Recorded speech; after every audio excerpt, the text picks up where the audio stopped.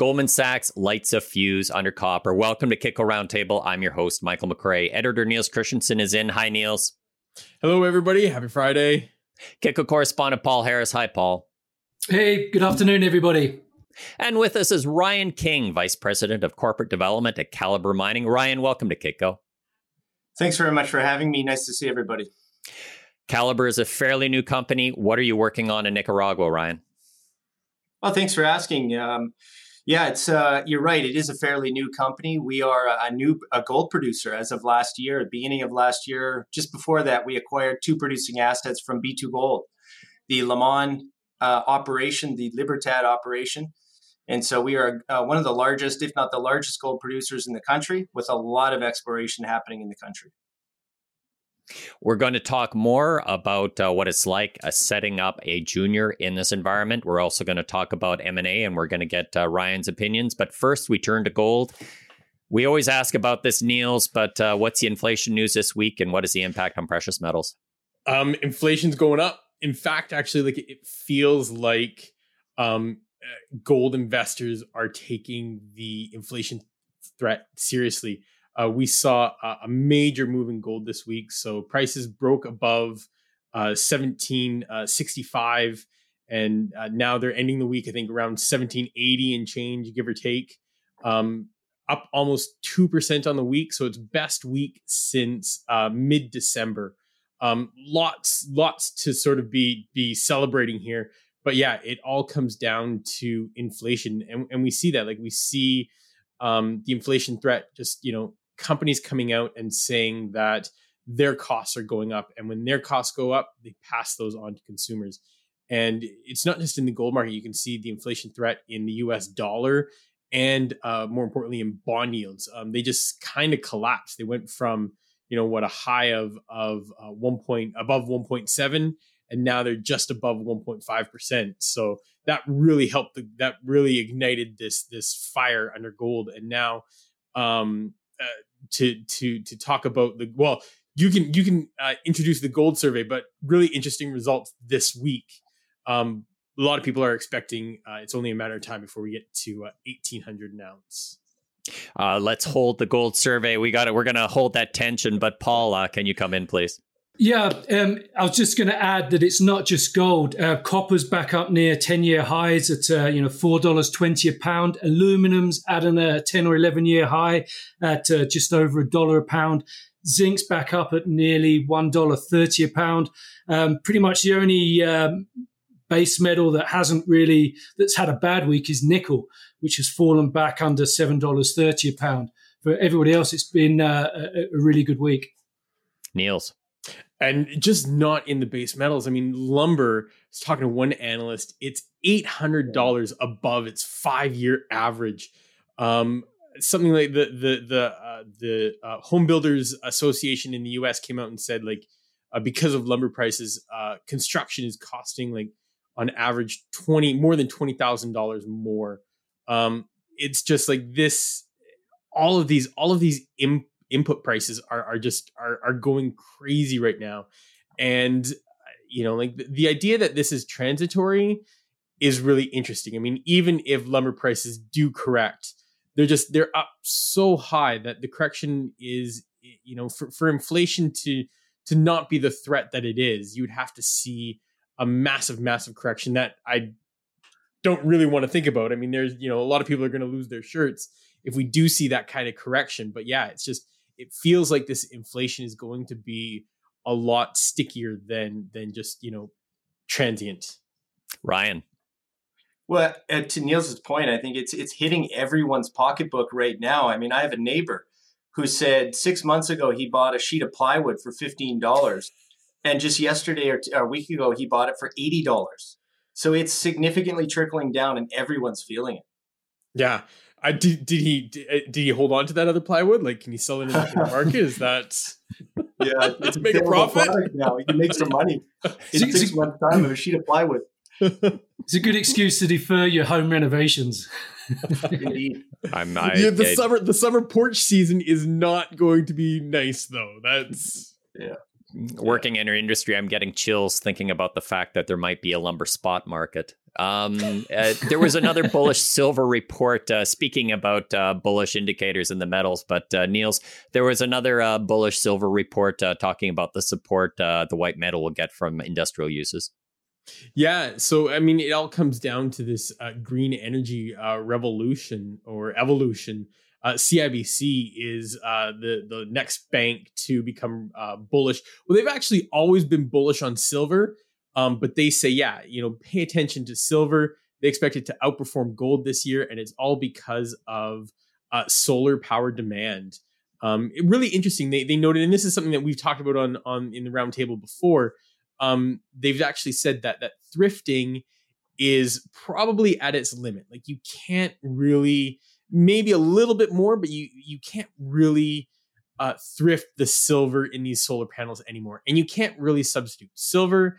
Is the best metal for conducting electricity, and that's why it's always going to be in these solar panels. And the fact is that construction of solar panels is going to outweigh any more thrifting that we see in the markets. Well, one sort of piece of news out of Chile this week to add on to the thrifting element of what Niels was saying about solar. This week there's a solar plant called Cerro Dominador in the Antofagasta region, which is where all the big copper companies are, the big copper mines are. They put online 110 megawatts of solar power that's based on heliostats, which is basically they've lined 10,600 mirrors around this 250 meter tall tower, and that will focus all the sun's rays onto the top of the tower, where it's going to superheat salts, turn liquid salts, and that's what's going to power the turbine to generate power. So not really using silver at all in a very large solar generation capacity plant. Niels, what does the weekly gold survey say? It was fairly easy this week. Every single analyst we talked to was bullish on gold. 100% of analysts say that they expect to see higher gold prices.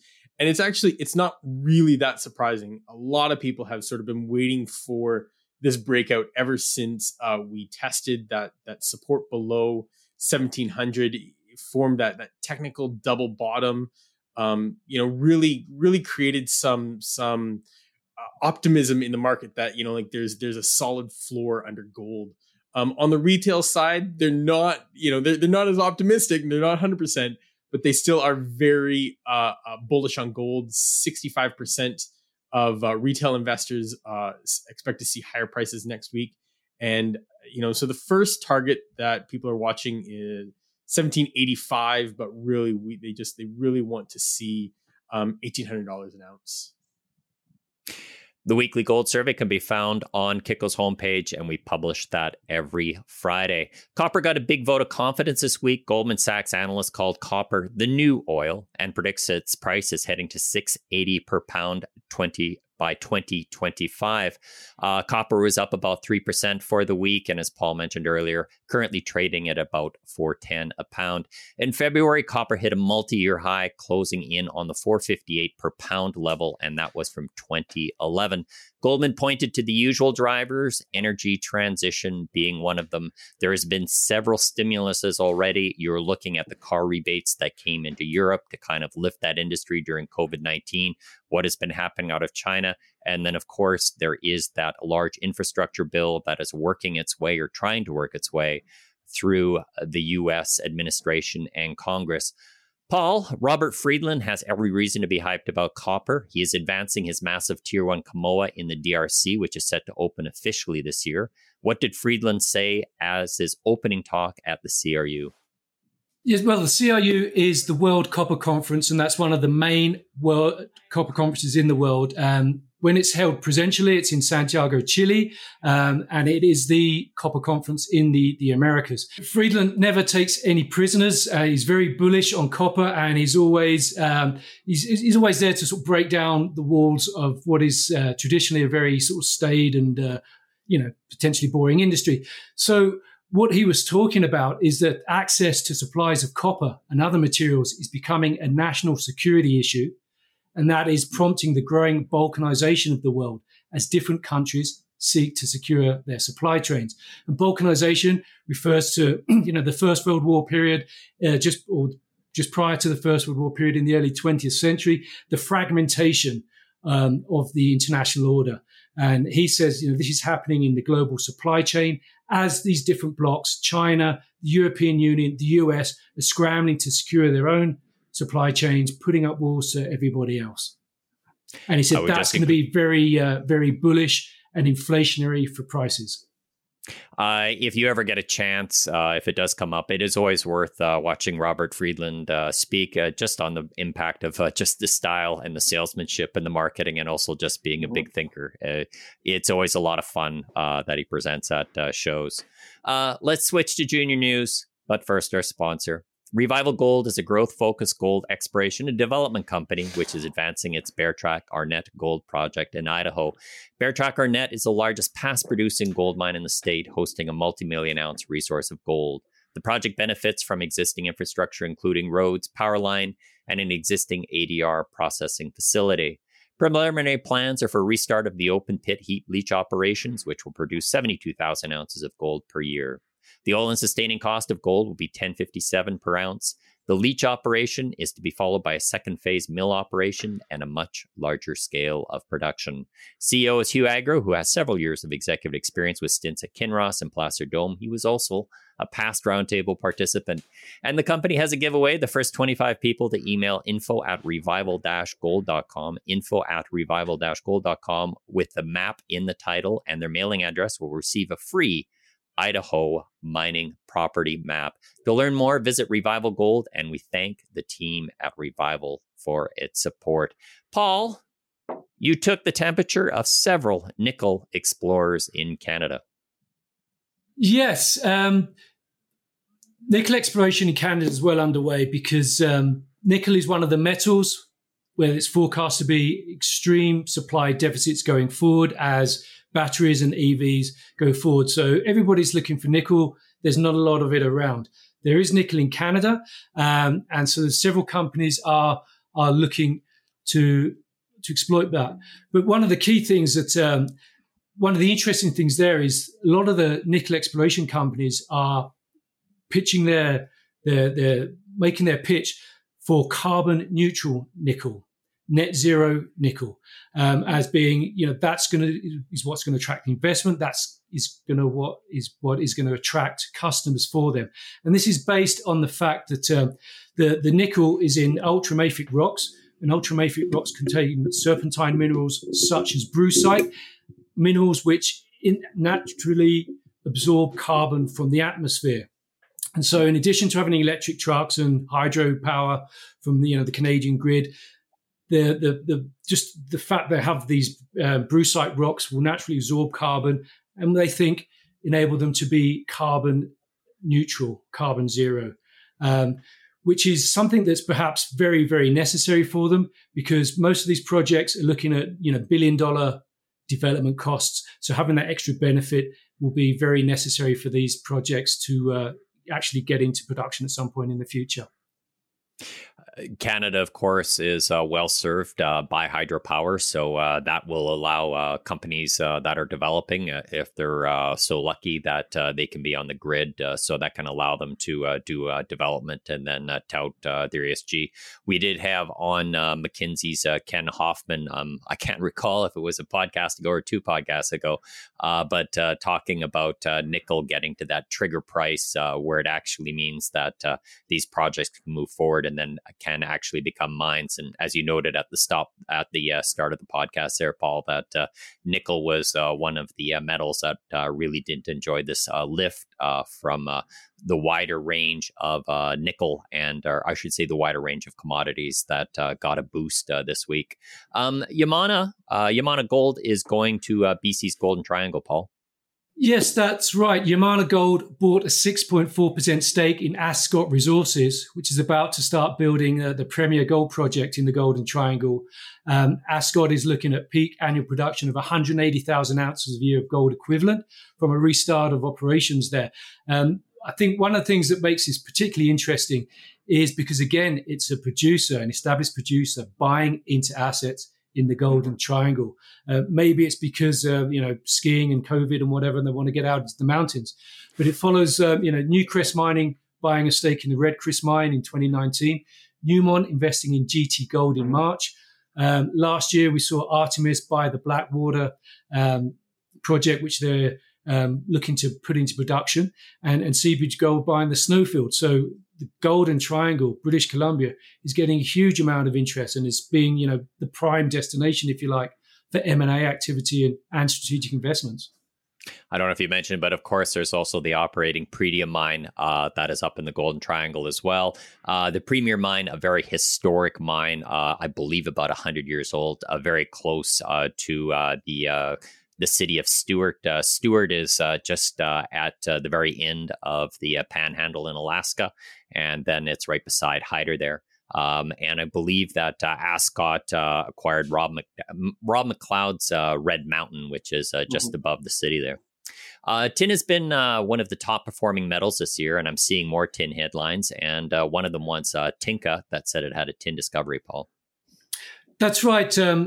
This really stuck out because we don't often get the opportunity to talk about tin, which is a shame because the metal is at a 10-year high at around $27,800 per ton. Anyway, Tinka Resources made a new tin discovery adjacent to high-grade zinc zone at its Ayahuilca South area of its Ayahuilca property in Peru. It's got cassiterite tin mineralization, and it intersected that in 8 drill holes with highlights including 12 meters, grading 3.05% tin. And that was above an intercept of 4.1 meters, grading 17.7% tin. So tin is looking like it could be a really good addition to this growing zinc project there. And Tinka aims to get a mineral resource update and an updated PEA released later this year. I did note in the Tinka news release that they did talk about tin's tie-in with the EV battery materials and high technology, but really an ongoing theme in the mining space. We're going to switch to mining. Barrick Gold had a production report ahead of its Q1. Thank you very much to Niels Christensen, editor at Kitco, for covering the story for us. Metal production was lower due to sequencing, but the mining giant still expects to meet its 2021 guidance with production and a sales pickup in the second half of the year. Paul, you said that Pure Gold is facing a dilution challenge. Yes, Pure Gold Mining has been out shaking the can, and it's secured about $32 million of additional funding, of new funding, to shore up its working capital, because it's dealing with an underperformance following, as part of the startup of its Pure Gold, formerly the Madsen mine in the Red Lake district of Ontario, Canada. The company is it's the newest gold miner in Canada. They started production in December last year, I believe, but it's been having difficulty getting up to the expected head grades due to unplanned dilution. The company reported dilution. It had a head grade of 2.8 grams per ton in the first quarter, compared to expectations of 5 to 6 grams per ton and a 9 gram per ton feasibility study reserve grade. The company ended last year with just over $19 million Canadian in cash. And so it's just completed an upsized $15 million bought deal financing and amended its loan agreement with Sprott to secure another $20 million, hopefully to give it the working capital to get through these teething issues, these startup issues.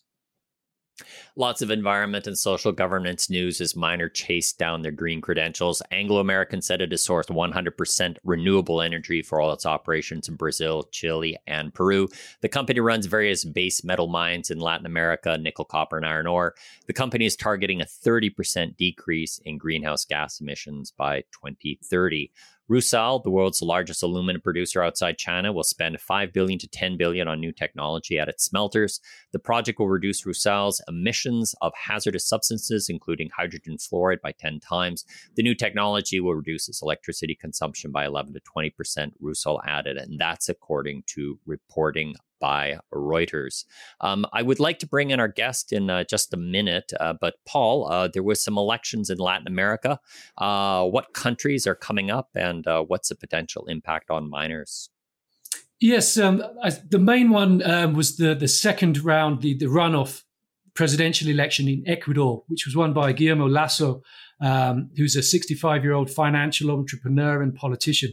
And it was a surprise, but it was generally welcomed by the mining sector, as Lasso favors a policy of economic freedom, commercial openness, and active participation of the private sector in the exploitation of natural resources. Among his proposals for the mining sector are to appoint a Minister of Environment and Water to really focus on environmental conservation. But his water and the environment is going to continue to be an issue. There was also a presidential election in Peru this past weekend. It was the first round. Some 18 candidates were taking part. And there was a surprise winner where left-wing rural school teacher Pedro Castillo came in first, setting up a left versus right battle for the June runoff, where he'll be competing against Keiko Fujimori. Keiko Fujimori is the daughter of former President Alberto Fujimori. She's also run for the presidency twice before, obviously being defeated twice. She's a controversial figure herself, as she's formerly been previously under house arrest for her alleged participation in Odebrecht corruption scandal to do with campaign donations. It's an interesting situation brewing in Peru for this presidential election. Castillo clearly mobilized the rural agrarian population, including many people who have not benefited from the country's economic growth over the past 20 years, with his motto of no more poor people in a rich country. Castillo advocates drafting a new constitution in which the right to health and education become constitutional rights, and using the resources of the country, including gold, silver, natural gas, to pay for it. So that's going to be a very interesting election. Philippines seem to be going the other way, Paul. Philippine President Rodrigo Duterte has lifted the moratorium on new mineral agreements imposed 9 years ago. The country's economy is staggering under COVID-19. There is also nickel on Philippines and an eager Chinese market. Since 2018, the excise tax on minerals has doubled to 4%. Duterte's new executive order allows new mining deals and reviews of existing contracts for possible renegotiation. It also directs the environment minister to formulate terms and conditions and to strictly implement rules on mining safety and environmental policies, that according to reporting by Reuters. Ryan, we're delighted to have you on. We just stated at the start that it is a fairly new company, and we've certainly talked about ESG and kind of meeting those goals. I think you had the advantage of being a fairly new company. You could kind of set a foundation there. Maybe you could, we want to talk more broadly about what's happening at Calibre, but maybe we should just keep with that theme first and then talk about assembling a new company around ESG.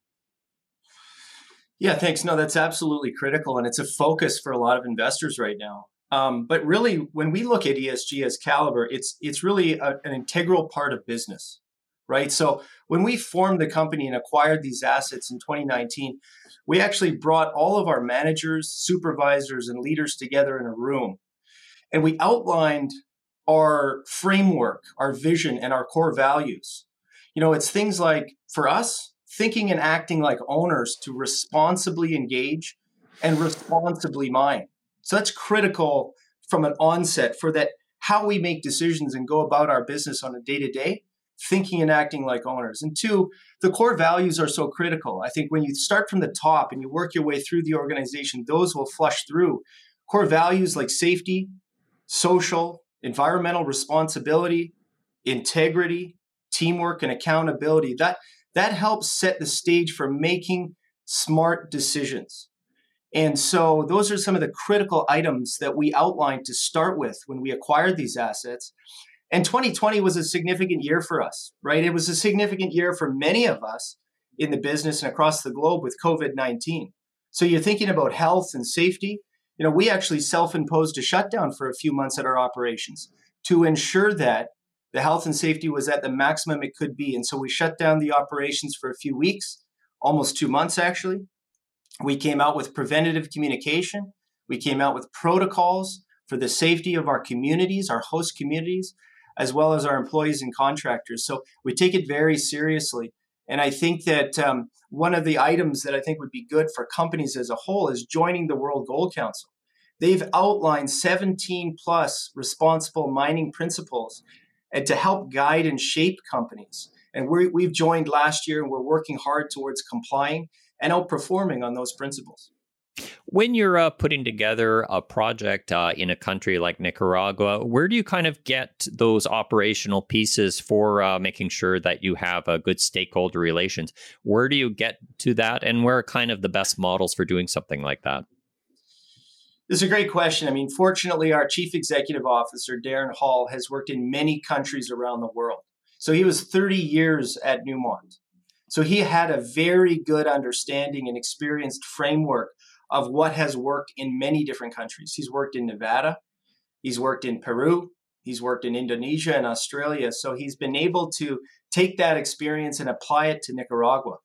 Now, prior to Calibre acquiring these assets, we were an exploration company in country. And we had a very good community relations team that went out regularly and held meetings. We have, there's a good mining legislation in place for all of your exploration activities, for all of your mining activities. So we're fortunate that way. And I would say that of our 3,000 employees, majority of them are local within the country and have very good expertise with these assets. And there's a very good national and international framework to adhere to. So we're fortunate that way to be able to acquire these really good people. And again, these assets were B2Gold assets, where there was a very good foundation of environmental stewardship and social license to operate. You have your investor relations hat. Thank you, Ryan. How do you build a junior right now to attract investors? Yeah, that's a great question. I mean, here we've seen the price of gold in the last couple of years rise 15%, I think in 2019, rise 20% last year. And of course, it's volatile. We've seen this over the years. It's up and it's down. But I think fundamentally, right from the foundation, it's about the people, right? People that, hopefully have a track record in the business that can be trusted, because that's important for investors to see people's track record, see investors or management or CEOs' track record in the business. Also, it's, the team putting money into their own deals. I think that's highly critical, is I would say shareholder alignment at all levels of participation, not just call it quote unquote seed financing for a penny, but you want to see your CEO, your senior management, your board of directors investing alongside of the shareholders. So there's true alignment.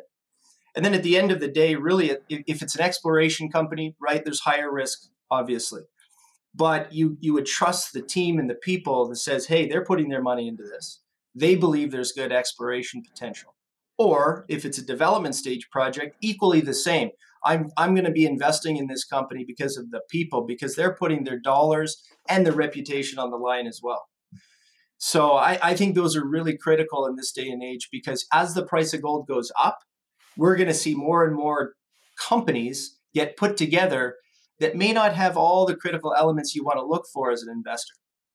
What's the marketing side right now? Of course, that we haven't been at conferences with COVID, so I guess everybody's gone online. So, I mean, what's your day look like, or what are you doing that's kind of new in terms of just regarding marketing, and then also just keeping tabs in terms of communication at Calibre? Many fronts, many fronts. I mean, we regularly, what I find works really well is consistent news flow. And so fortunately for us, we have a lot of news flow. So those are regular touch points for either current shareholders or potential new investors. So the more news a company has, and I'm not going to say filler news, but regular news that you can, like, for example, Calibre has 15 drill rigs operating. So anytime that we have some news or some drill results, we're going to try and batch those and put those out, along with our production updates that regularly happen quarter over quarter as well. So first and foremost, it's news flow. Secondly, we're very active on social media. So Twitter, LinkedIn are avenues that a younger generation are really starting to pay attention to and follow and make investment decisions, believe it or not, on social media. And so in learning that over the last 12 to 24 months, we've actually deployed a pretty significant digital awareness program as well. Yes, the conferences are not happening person to person in various cities around the world, but there's still online Zoom, virtual meetings that are happening that I would say are effective, but not as effective as getting in the same room, shaking hands, talking to people, and not just making it about business, but making it a social aspect so that people can understand and get a flavor for characteristics and personalities of management of these said companies. So many different approaches, lots of communication, digitally, of course, virtually, but regular newsflow, I think, is really important to get in front of investors. We started the year with, some sizable deals in the gold space in mergers and acquisitions. I think recently that's kind of flipped more to the EV side. But, I would like your perspective right now. How do we look in terms of mergers and acquisitions? Yeah, I think, honestly, we live in the small junior gold producer and a growing gold producer that has some organic growth. So when you look across that landscape, there's not a lot of us, that sort of 150 to 250,000 ounce producer. But what I do believe and what I consistently hear is that particularly institutional investors would like to see companies come together, would like to see those at market mergers. Because you've got just so much capital to go around, and they want to put it towards a sizable position. Niels, do you think there's room for sort of at market mergers right now? Like, I'm sort of wondering. There's a lot of bullish sentiment when it comes to the gold price, especially long term. You can't print this much money without unintended consequences or intended consequences. And I'm sort of wondering, what's the valuation out there for projects and the potential for companies, like yourself to grow through M&A? Yeah. No, that's a fantastic question. And I'll kind of divert to the world as we know it is changing. We're going to more electronic trading. And we've seen this historically, but the high frequency trading, the algorithms, the passive investments in ETFs, et cetera. And as a company grows in a rising gold market environment, some of those passive investments will go to the bigger vehicles, the bigger companies. And, that is one of the biggest things, Niels, that is holding back M&A. Our management teams that say, well, we're in a rising gold market environment. We're going to do incredibly well. We're going to add cash. We're undervalued. But really, at the end of the day, you have to look at these companies as a financial product. And if you can put financial products together cooperatively with no social issues, you can create superior products like our group did with Newmarket Gold and Kirkland Lake. It became a very success story by that merger. So I think you have to take a look back and look at it from an investor perspective. Paul? And I think continuing on that theme, this past week there was the World Gold Forum, and the BMO did a keynote presentation there. Two of their analysts, Colin Hamilton and Jackie Prybakowski. And one of the things that I think it was Colin who said this was that consolidation in the gold sector is lagging other mining sectors. And I think I'm correct in saying he said that 8 years ago there was about 16 medium-sized gold companies. That's now doubled. And so he said that's perhaps one of the reasons why some of the generalist investors are still sitting on the sideline. There's just too many options. So consolidation is necessary to get back towards that sort of 16 sort of company sort of level as being something that would be very healthy for the gold sector. Niels?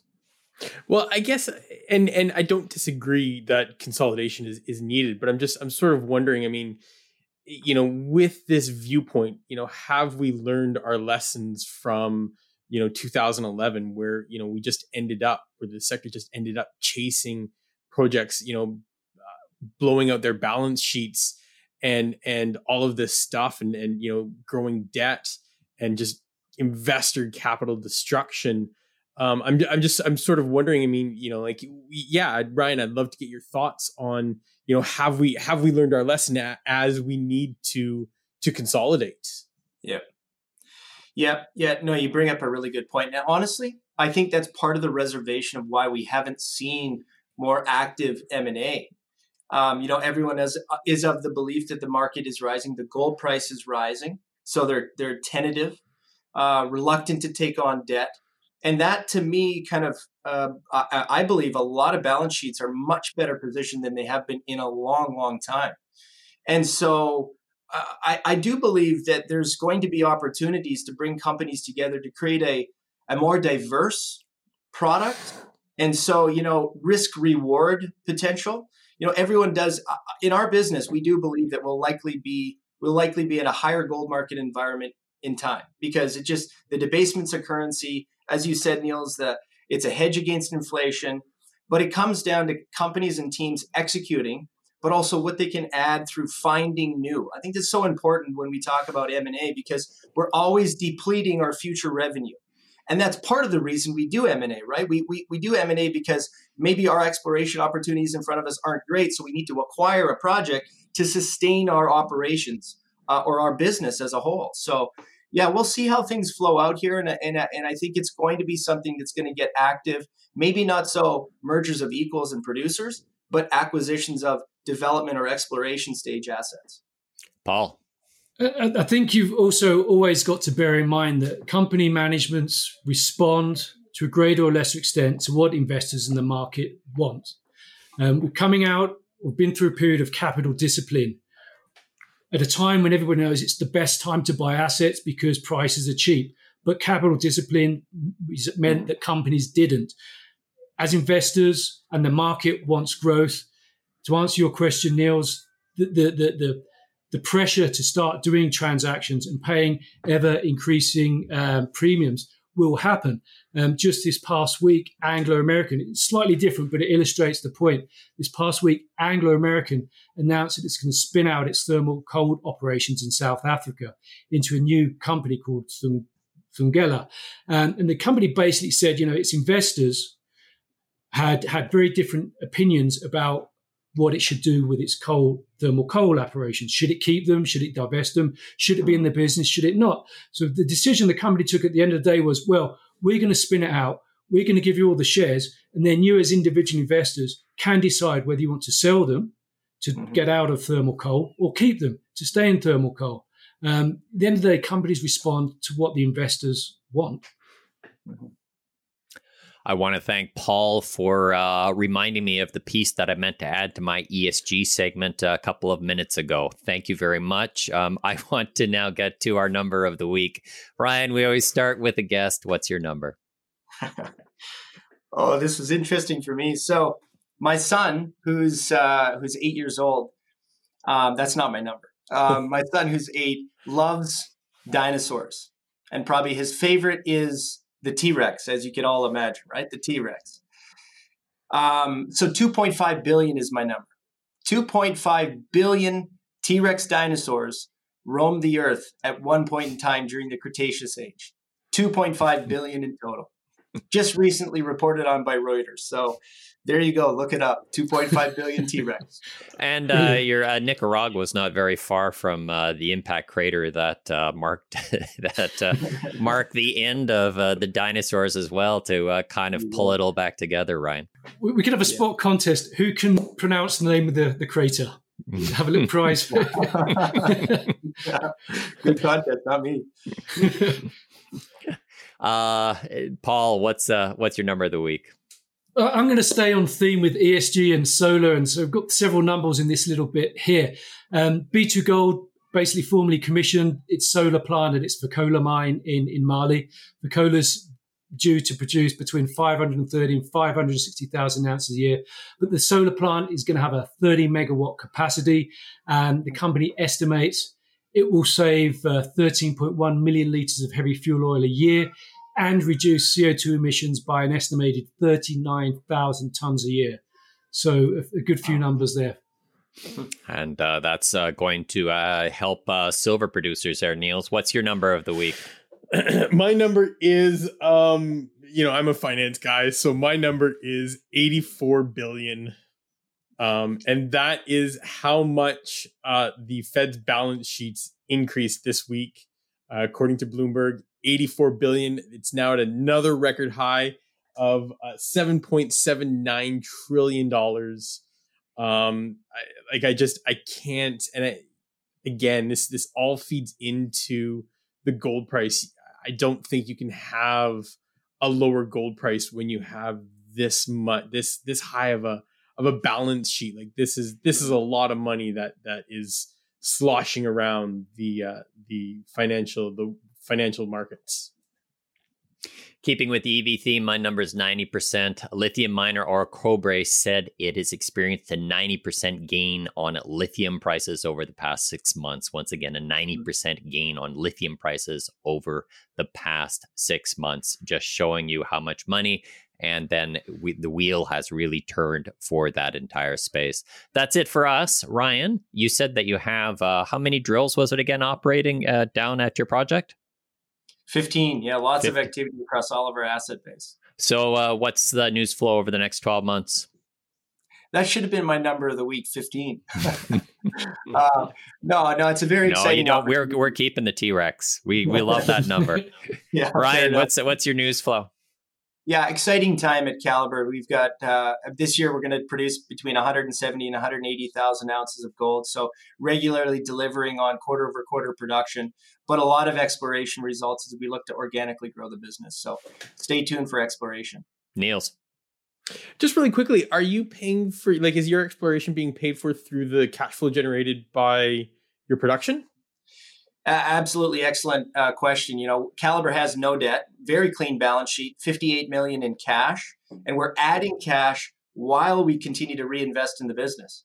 So we've got a significant investment this year, not have any need to go back to the market because, as you said, yes, through operating cash flow, we're reinvesting in exploration and mine development. So an exciting company now that we're really focused on these assets.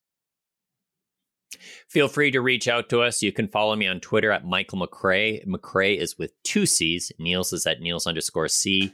And Paul Harris is at PHarris1313. Ryan, how would you like people to get a hold of you? Anytime at our website, calibremining.com, or you can reach me directly by email. No problem at all. rking@calibremining.com. If you like what you hear, tell a friend, and don't forget to subscribe to iTunes. And always, if you have a suggestion about the show and what you want to hear, let us know. Ryan, it was a pleasure. Thanks very much, everybody. Appreciate the time. Great discussion. As mentioned, we are always interested in listenership feedback. Please let us know how we're doing. We are going to reprise our last video, and this is David Lynn's interview with Kai Hoffmann.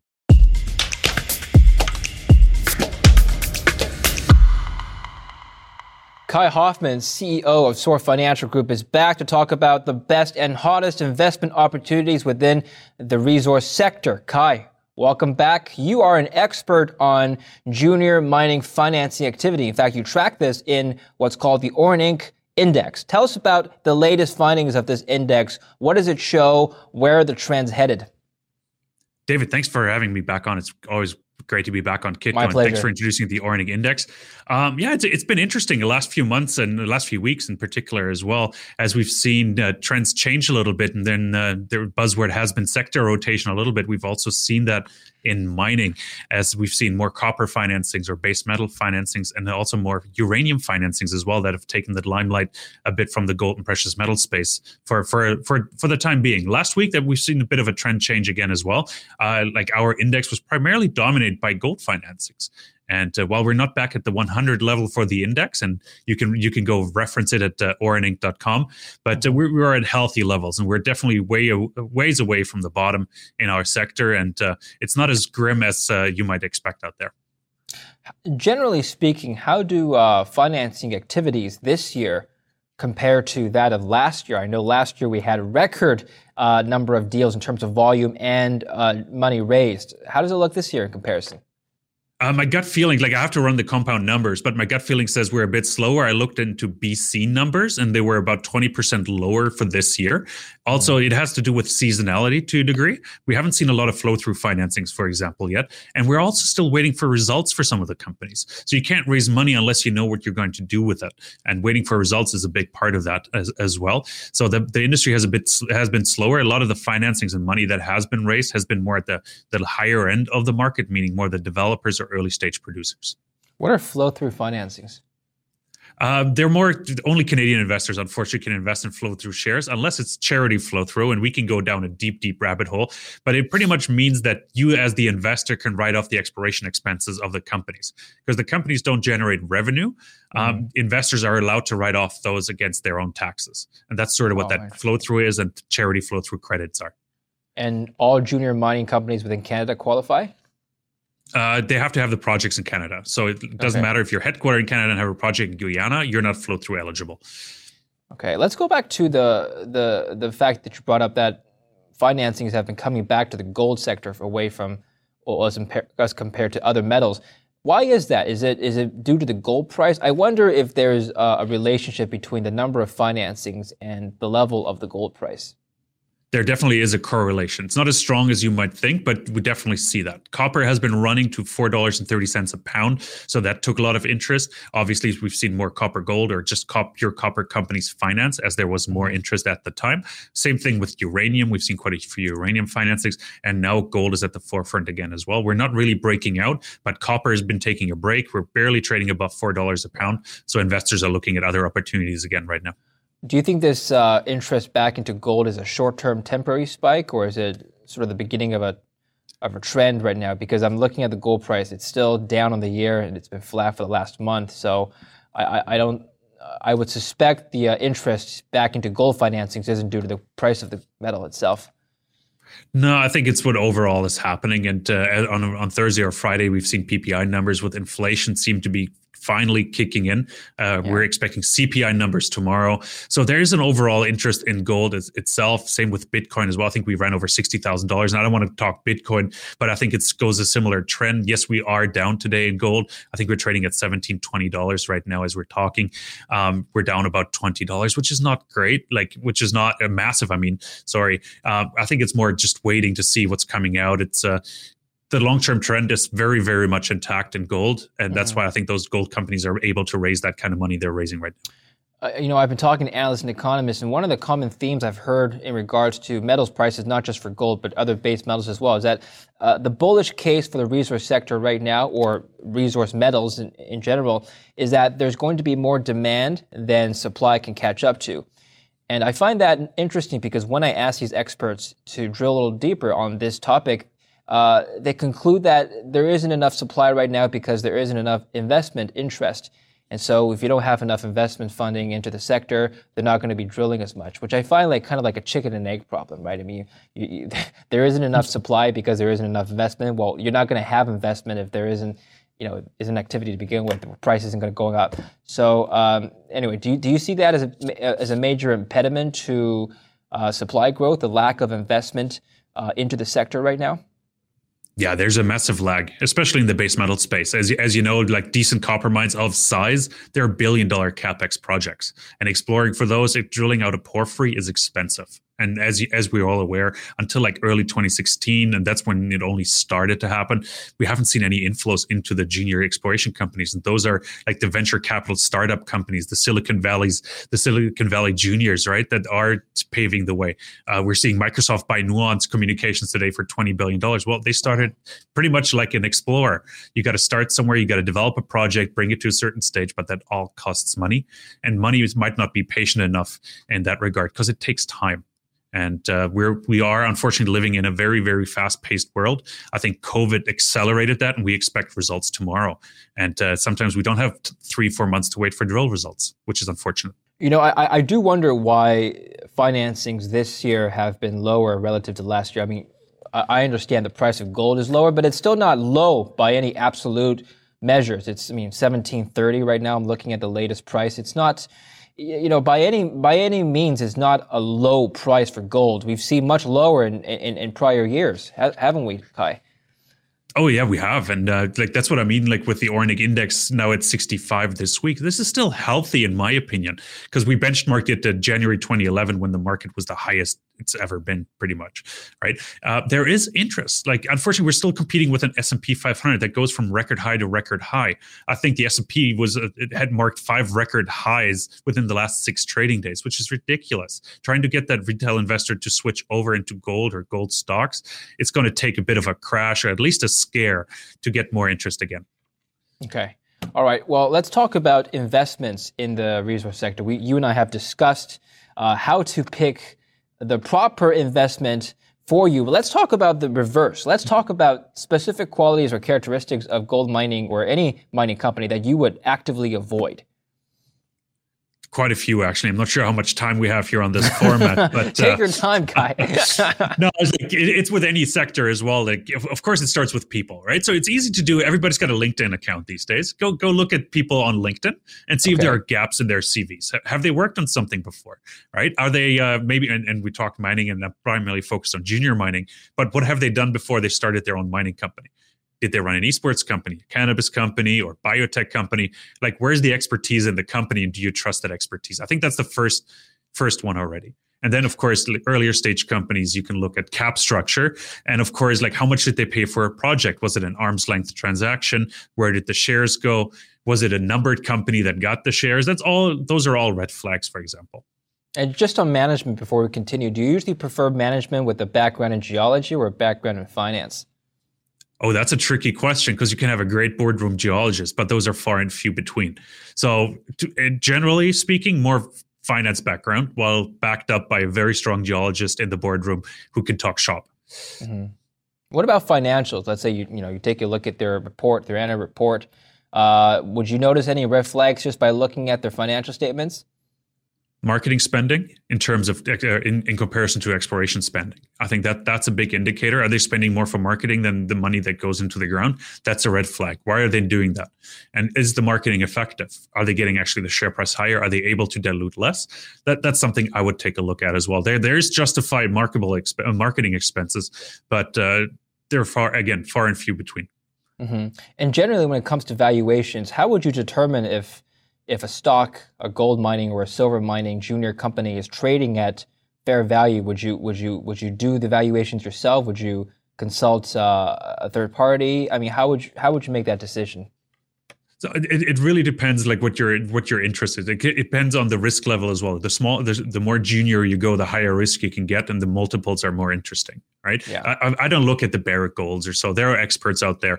Those are not for me. Like, that's where I draw the line, right? But I'm interested in small juniors, companies that produce 70,000 ounces a year. They often trade at a discount because maybe their mine is in a jurisdiction that's not tier one, like Canada or Nevada, for example. Mm-hmm. That's where you can do that on your own due diligence. And I don't mean like, don't cut out the investment advisor before you make a decision, but those are the easier ones. And then, of course, you can look at track record of management and then see why they do have a discount. Is there a lot of debt on the balance sheet? How much are they paying for their debt? And again, we can go down deep rabbit holes on certain metrics there as well. But it comes down to, can they actually deliver on what they've been promising over the past few months? Yeah. Generally, when you're looking at exploration companies, what is the preferred outcome for you? Are you looking for a buyout, or are you looking for them to develop their own projects somewhere down the line?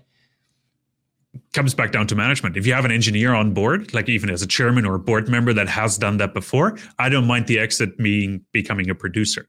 But you'll need to see in 99% of the cases, you'll need to see new management team come in before that actually happens. So for me, the preferred way obviously is an exit, ideally at a premium, and depends on who the acquirer is, not just in shares, but cash would be nice.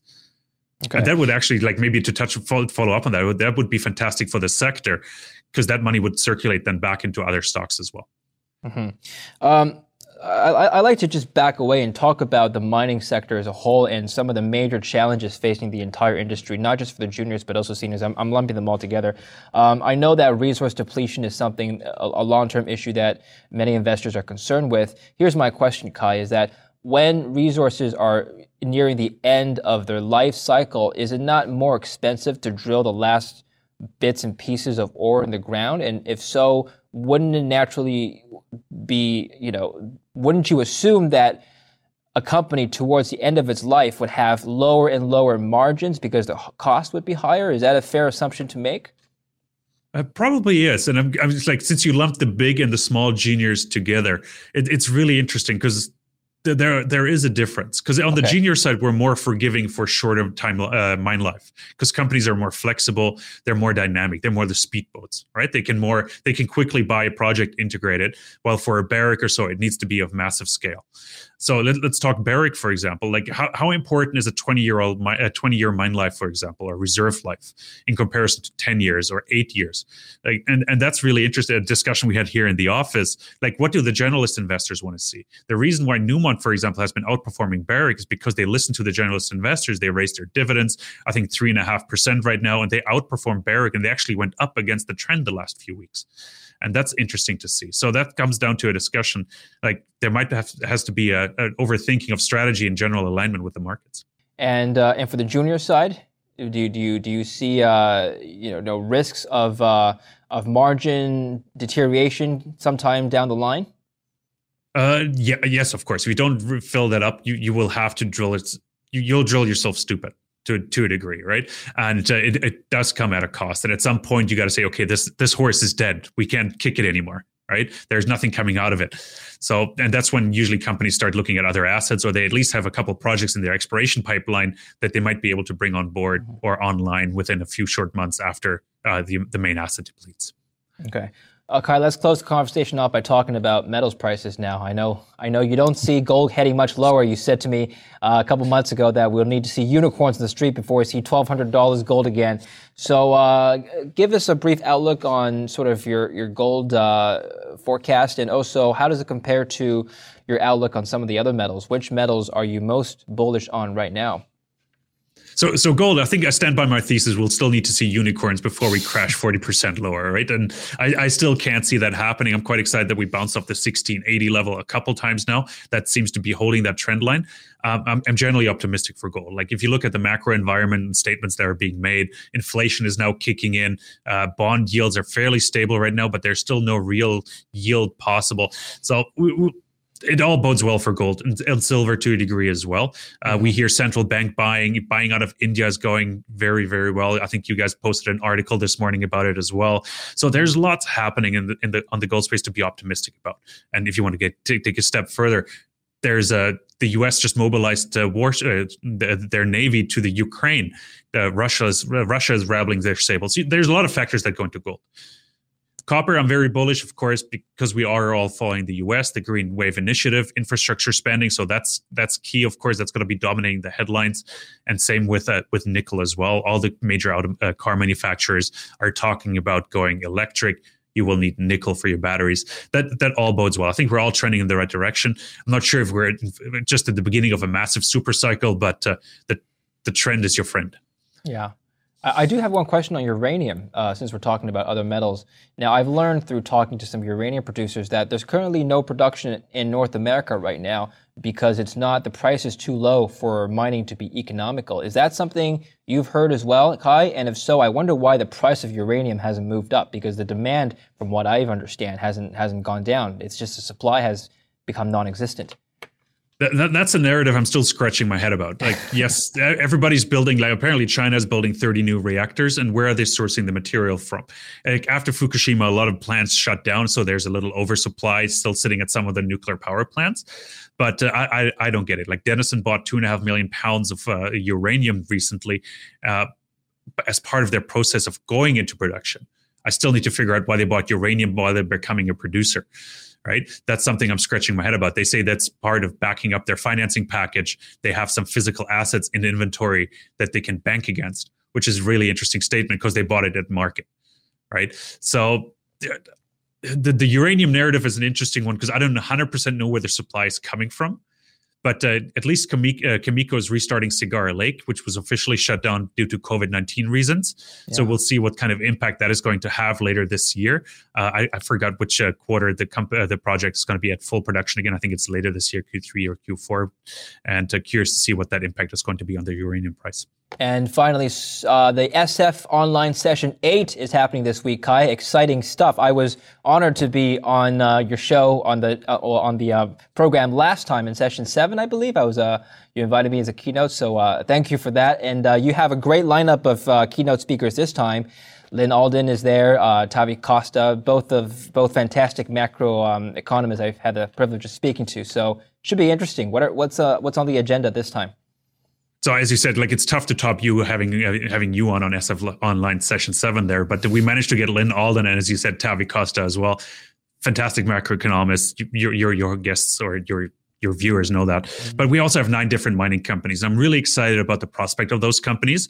And I'm going a bit on a limb here, but I'm quite excited about what they can achieve in the next 12 months in terms of share price appreciation. Some of the companies had out fantastic news the last couple of days as well. So check them out, like Aurelia's Resources, Signature Resources, just to name a few. I'm not going to name all 9, but I'm really excited. It's a free to attend event, soarfinancial.com/events. It'd be great to see you all online.